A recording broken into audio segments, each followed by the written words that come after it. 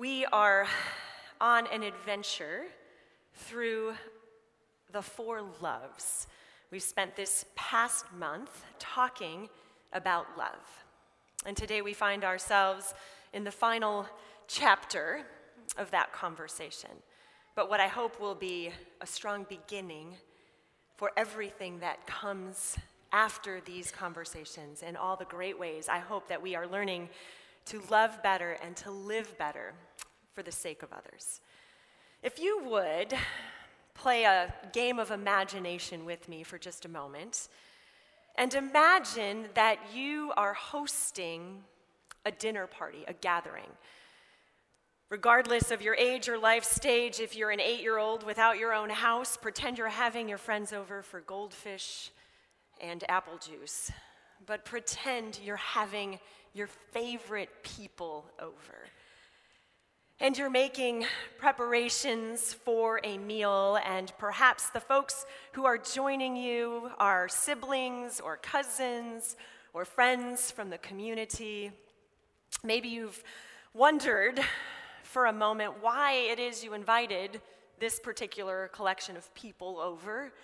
As the moment for the party draws near, perhaps you even pull up your phone and scan the Evite one more time to remind yourself of who's coming, and a thought crosses your mind. Why did I invite him or her? They have a view on politics or religion or culture that can be challenging. Perhaps you struggle to guess what sort of conversations you will all have together. After all, you are a teacher. You are a leader.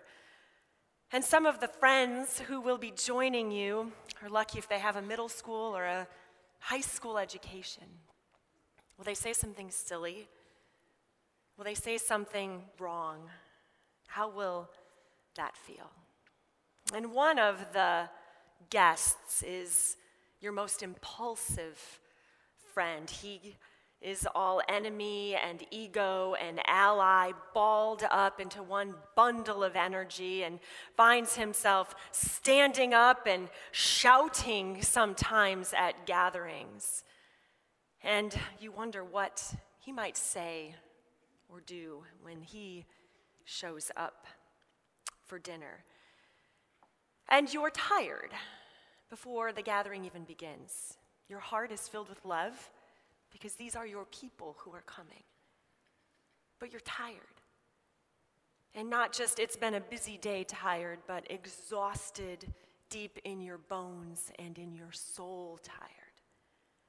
You have a diagnosis, and it turns out your end is near. But your friends, they don't know this, and you've tried to tell them, and they just keep missing it. And so you will have this meal, and they do not know, but this will be your last meal with them. And they gather, and they come, and you love. And Scripture tells us that it was just before the Passover meal, and Jesus knew that the hour had come for him to leave this world and go to the Father, having loved his own who were in the world. He loved them to the end. This meal, the evening meal, was in progress. And the devil had already prompted Judas, the son of Simon Iscariot, to betray Jesus. And Jesus knew that the Father had put all things under his power, and that he had come from God and was returning to God. So he got up from the meal, and he took off his outer clothing, and he wrapped a towel around his waist. And after that, he poured water into a basin and began to wash his disciples' feet, drying them with the towel that was wrapped around him.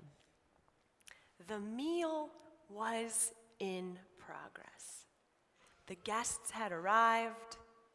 One of them had in his heart to betray you. And the food was being passed, and there was eating, and there was drinking, and there was talking, and there was laughing, and there was the telling and the retelling of stories. But no one had finished eating yet. No one was full or ready to be done. After the meal had started, Jesus gets up, and he takes his cloak off, and he wraps a towel around his waist, and he gets down on his hands and knees and begins to crawl around the table and wash the feet of his guests, the ones who had or will have broken his heart. He washes their feet. And unlike most of us who, thankfully, have our feet probably tucked into socks and expensive shoes right now, these were ancient Near Eastern travelers, hot, sandal-wearing, sweaty, dusty road before REI sold hiking boots, sort of traveling feet. And chances are the folks attending this meal hadn't showered that day. And to wash feet was a custom. This would happen when you arrived at a guest's home, and this was a task performed by a servant, usually the lowest servant in the house. Nobody wanted to do this, and certainly the famed and beloved teacher in the middle of the meal did not do this. Jesus chose this menial task after he knew Judas was going to betray him, after he had traveled for years and saw all of the flaws in his friends, after the scripture tells us he had received all power from God, after all authority in heaven and on earth had been placed in him, after he spent time and years around the table with people who didn't get it, and after Judas decided to betray him, Jesus gets up with all of that power and authority and drops to his knees and washes the feet of his friends. And when he had finished washing their feet, he put on his clothes and returned to his place. Do you understand what I have done for you? He asked them. You call me teacher and Lord, and rightly so, for that is what I am. Now that I, your Lord and teacher, have washed your feet, you also should wash one another's feet. I have set you an example that you should do as I have done for you. Very truly, I tell you, no servant is greater than his master, nor is a messenger greater than the one who sent him. Now that you know these things, you will be blessed if you do them. And the meal carries on, but the mood has already started to shift. And Friday begins to approach. And the end of the days of Jesus are here. And Peter, impulsive, that's the impulsive friend, he argues with Jesus over this foot washing, and he denies Jesus later, and Judas slips out and does what he has set his mind to do. And as this evening ends, there are so many things that Jesus could have said and could have encouraged his people toward.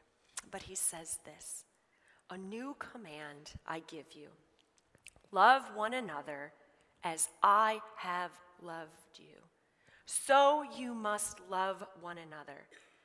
By this, everyone will know you are my disciples if you love one another. This journey we've been on through The Four Loves, which is the title of a marvelous book by C.S. Lewis that has been our companion on this journey. This journey has included a conversation about what we called storge love, the four Greek words for love in the New Testament. Storge, which is affection, philia, friendship, eros, romance, and agape, charitable love. That is the love we will be talking about today. And we all know love is complex and confusing. We get it wrong over and over and over again. This is why poets and philosophers have waxed eloquent for centuries around the topic of love. It's why we have thousands of novels and movies and songs about love. It's why most of you could cite a time that you felt marvelously loved, but also a moment where you felt deep pain because you felt less than loved. Love is Jesus' commandment to us. And friendship, affection, and eros are just reflections of the agape love that Jesus is giving to us. Agape is the overarching love in which all other loves find their fullest expression. It is unconditional. To define it would say it does not seek a return. It is love for love's sake. There is no conditional statement, no if-then clause in the sentence. It does not operate on, if I do this for you, you will do this for me. It loves for love's sake. It does not operate out of need. Agape is willful. It is a conscious decision to be about the good of another. It does not accidentally happen. It does not just creep in and suddenly find itself there. It is a conscious decision, a willful act to pursue the well-being of another. It is charitable in that it seeks the flourishing of others. It is why we can love that which others have decided and deemed unlovable. It's why Jesus was able to love those that his culture and society had set on the margins. It is rumored that the English philosopher G.K. Chesterton had a favorite story, and that story was Beauty and the Beast. And he says this about Beauty and the Beast. Among the many lessons that Beauty and the Beast teaches, one is preeminent, that unlovely things must be deeply loved before they become lovable. This is charitable.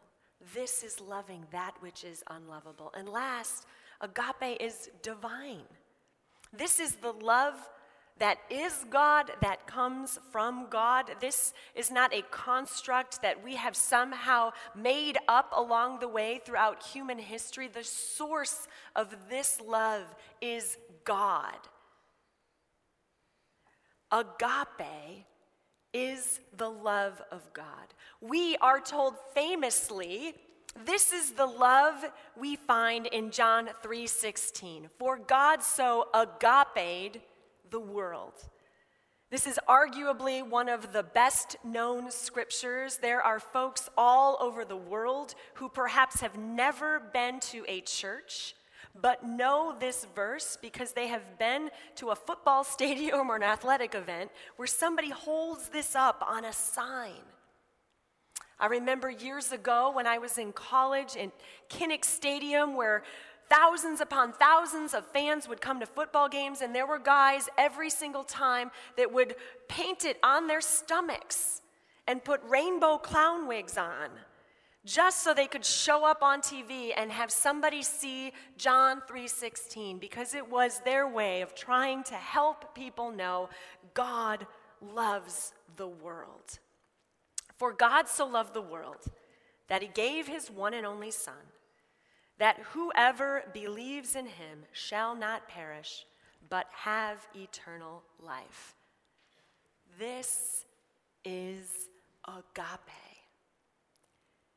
How do we then live into Jesus' command to love one another? Notice this is a command. Jesus does not say, if you feel like trying this out, go home and think about it.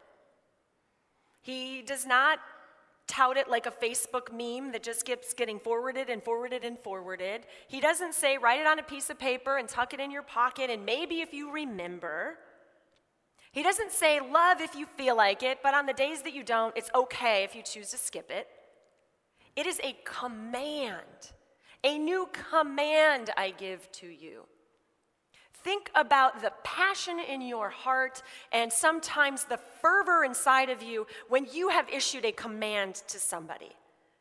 Maybe a colleague, maybe a child, maybe a spouse, a best friend, a group of people. Maybe you were trying to get them to move from one place to another and you commanded them and you wanted them to do what you were saying and not just turn around and go, well, that sounds good, I'll think about that.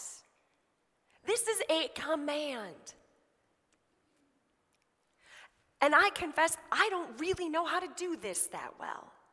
This was a tremendously convicting sermon for me because while I am writing about how to love people, I am crashing through my week, arguing with my spouse, finding myself less than loving with my children, working through tension with people that I live with and work with and try to love. And so I will stand up here and to the best of God's power in me, try to communicate to you all what this could look like. But my guess is you all have had a similar week. You can probably find a moment this week where you were less than loving, where the things that came out of your mouth or out of your heart were less than what God called us to do. So how do we be about the business of God's love? Because it is not a choice. The reason we have to love is because A, God loves us, and because we then have to learn to love one another because it helps other people experience God. Love makes us vulnerable. I have 5 things I want to share with you, and the first is simply this. Love makes us vulnerable. Most of us do not like vulnerability. We do not prefer unsafe, unknown, undecided situations. I prefer solid answers and calculated risks. Love is not solid, and you cannot calculate. It is challenging, and it will hurt you, and it will not always go as planned. Think of Jesus, who made himself vulnerable on his knees, crawling around the dinner table, loving these people who just did not get who he was or what he was about. One of them was going to betray him to his death, and he made himself vulnerable to even him. C.S. Lewis says this: there is no safe investment. To love at all is to be vulnerable. Love anything and your heart will certainly be wrung and possibly broken. If you want to make sure of keeping it intact, you must give your heart to no one, not even to an animal. Wrap it carefully round with hobbies and little luxuries. Avoid all entanglements. Lock it up safe in the casket or coffin of your selfishness. But in that casket, safe, dark, motionless, airless, it will change. It will not be broken. It will become unbreakable, impenetrable, and irredeemable. To love is to overcome the fear of pain and hurt, and to accept the fact it is likely to happen.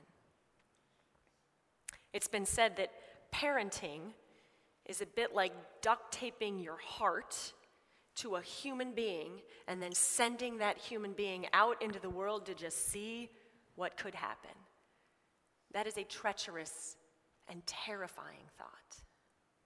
Some of you know that experience. Others of you have suffered tremendous heartbreak and hurt, and maybe you have found a time where you have said, not again. I am not going to put myself in that situation again. I am not going to open myself up to that person again, that moment, that opportunity, never again. We are being invited to overcome that and to love anyway.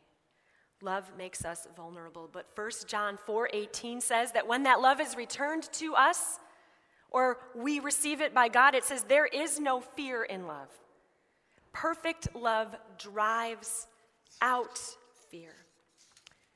Jesus risked love. He loved Lazarus deeply. We're told he wept over his hometown, his beloved city of Jerusalem. He loved it so much, he wept over it. He had a disciple whom he deeply loved. Jesus was the opposite of safe, and he dared to open himself up to the vulnerabilities of loving other flawed and broken human beings. So, my friends, that is our invitation from the perfect God to love the flaws in one another and open ourselves up to that risk. Second, love is a choice. God chose to create the world, and then he chose to love us. We do not exist because of a deficiency in God. God didn't have a need that we are filling. There was not something missing in the divine. God created and then chose to love out of his abundance and his extravagance. And at any time, Jesus could have a conversation with God, and maybe they would have decided to just turn this whole thing around. It's not the course of human history. God chooses to let this world continue under his power. He chooses to love us despite our lack of ability to love him back. Love is a choice. John 10, the reason my Father loves me is that I lay down my life, only to take it up again. And he says this, no one takes it from me, but I lay it down of my own accord. I have the authority. I have this decision to lay it down and the authority to take it up again. This command I received from my Father. Love is a choice, and it is one we must choose every single day. My husband Joel and I celebrated our 20th anniversary last week. And after 20 years of marriage, it gave us time to pause and reflect. And early on, I remember thinking to myself, I'm the luckiest girl in the world. I get to be married to this marvelous man who does nothing wrong and has no annoying habits and agrees with me on everything, because we were newlyweds. And most of you who are married are nodding right now. It's 20 years later, there's a lot of teeth gritting, and you wake up every morning, and sometimes you think, I am not the luckiest person in the world. You are the most annoying person in the world. And you have to sort this stuff out. And every single day, there is a choice on whether to keep loving and moving down this track or not. And we choose that every day. And I would be lying to you if I told you that was an easy choice, and he would say the same. But these are the choices that we make. We have that opportunity. No one is forcing us to love. We are commanded to love, but we are not forced to love. And we get to make that choice. Third, love transmits blessing. It believes the best. It wants flourishing and goodness for another. And it is the way we can bring that for other people. It sees people who are struggling and brings to them an opportunity for restoration and for hope and for healing. After Jesus washed the feet of his disciples, he said, now that you know these things, you will be blessed if you do them. But the reason we receive blessings in Scripture is so that we can then be a blessing to others. If we think back to Genesis chapter 12, the beginning of the narrative of God's people, God tells Abram, I will bless you. I will make your people numerous. I will give you a great nation. I will bless you. And the end of that sentence is so that you will be a blessing. I will bless you and make you a blessing for others. Love makes you vulnerable. Love is a choice. Love transmits blessing. It seeks action on behalf of others. Love, fourth, reflects God. In 1 Corinthians 13, the famous love passage that maybe some of you have heard at a wedding ceremony, after Paul tells us that love is patient and love is kind and it does not boast and it is not proud, and he's talking to a whole community at this point. He's not talking just to a husband and a wife, and he unpacks what love looks like for a community. And then forgotten part of that passage at the end in verse 12, he says, "For now we see only a reflection as in a mirror." We have a limited perspective. We can't see fully. We're looking in a mirror that's reflecting something back. We're looking through a cloudy window. We cannot see fully what God sees. We will one day see that. And so when we look at one another, it can be hard to see the reflection of God in each other. That is what we are invited to do, however. It is much easier to look at the people around us and find ourselves frustrated, angry, hurt, and to think of them as somehow less than God thinks of them. One of the greatest invitations that we have is to see people how God sees them. Who are we to see them as less? That is putting ourselves in the posture and the position of God. If God sees the people in our lives as wonderful, gifted, called, marvelous, who are we to see them as something less? When we love, we are loving the possibilities that exist inside of a person. If they were to get everything right, what would it be like? And we, if we are honest, are asking somebody else to do that for us. How many of you have had a feeling like that, where you've done something wrong or you've had a hard moment and all you want is that person to see you the way you want to be seen or the way God wants them to see you? Trust me, I'm better than this. I've got something inside of me that is divine. When we ask people to love us, we are asking them to see those parts of us and put those in priority, not to see only the ugly stuff. Love reflects God. And last, love is rescue. Love is what rescues this mess of human life. So many people, when I interact with them lately, are so anxious and so upset, understandably, because our culture, everyone is arguing right now. And so many people that I know are like, I gotta stop reading the news, I gotta get off of social media. Everybody is arguing. Why is everybody so angry?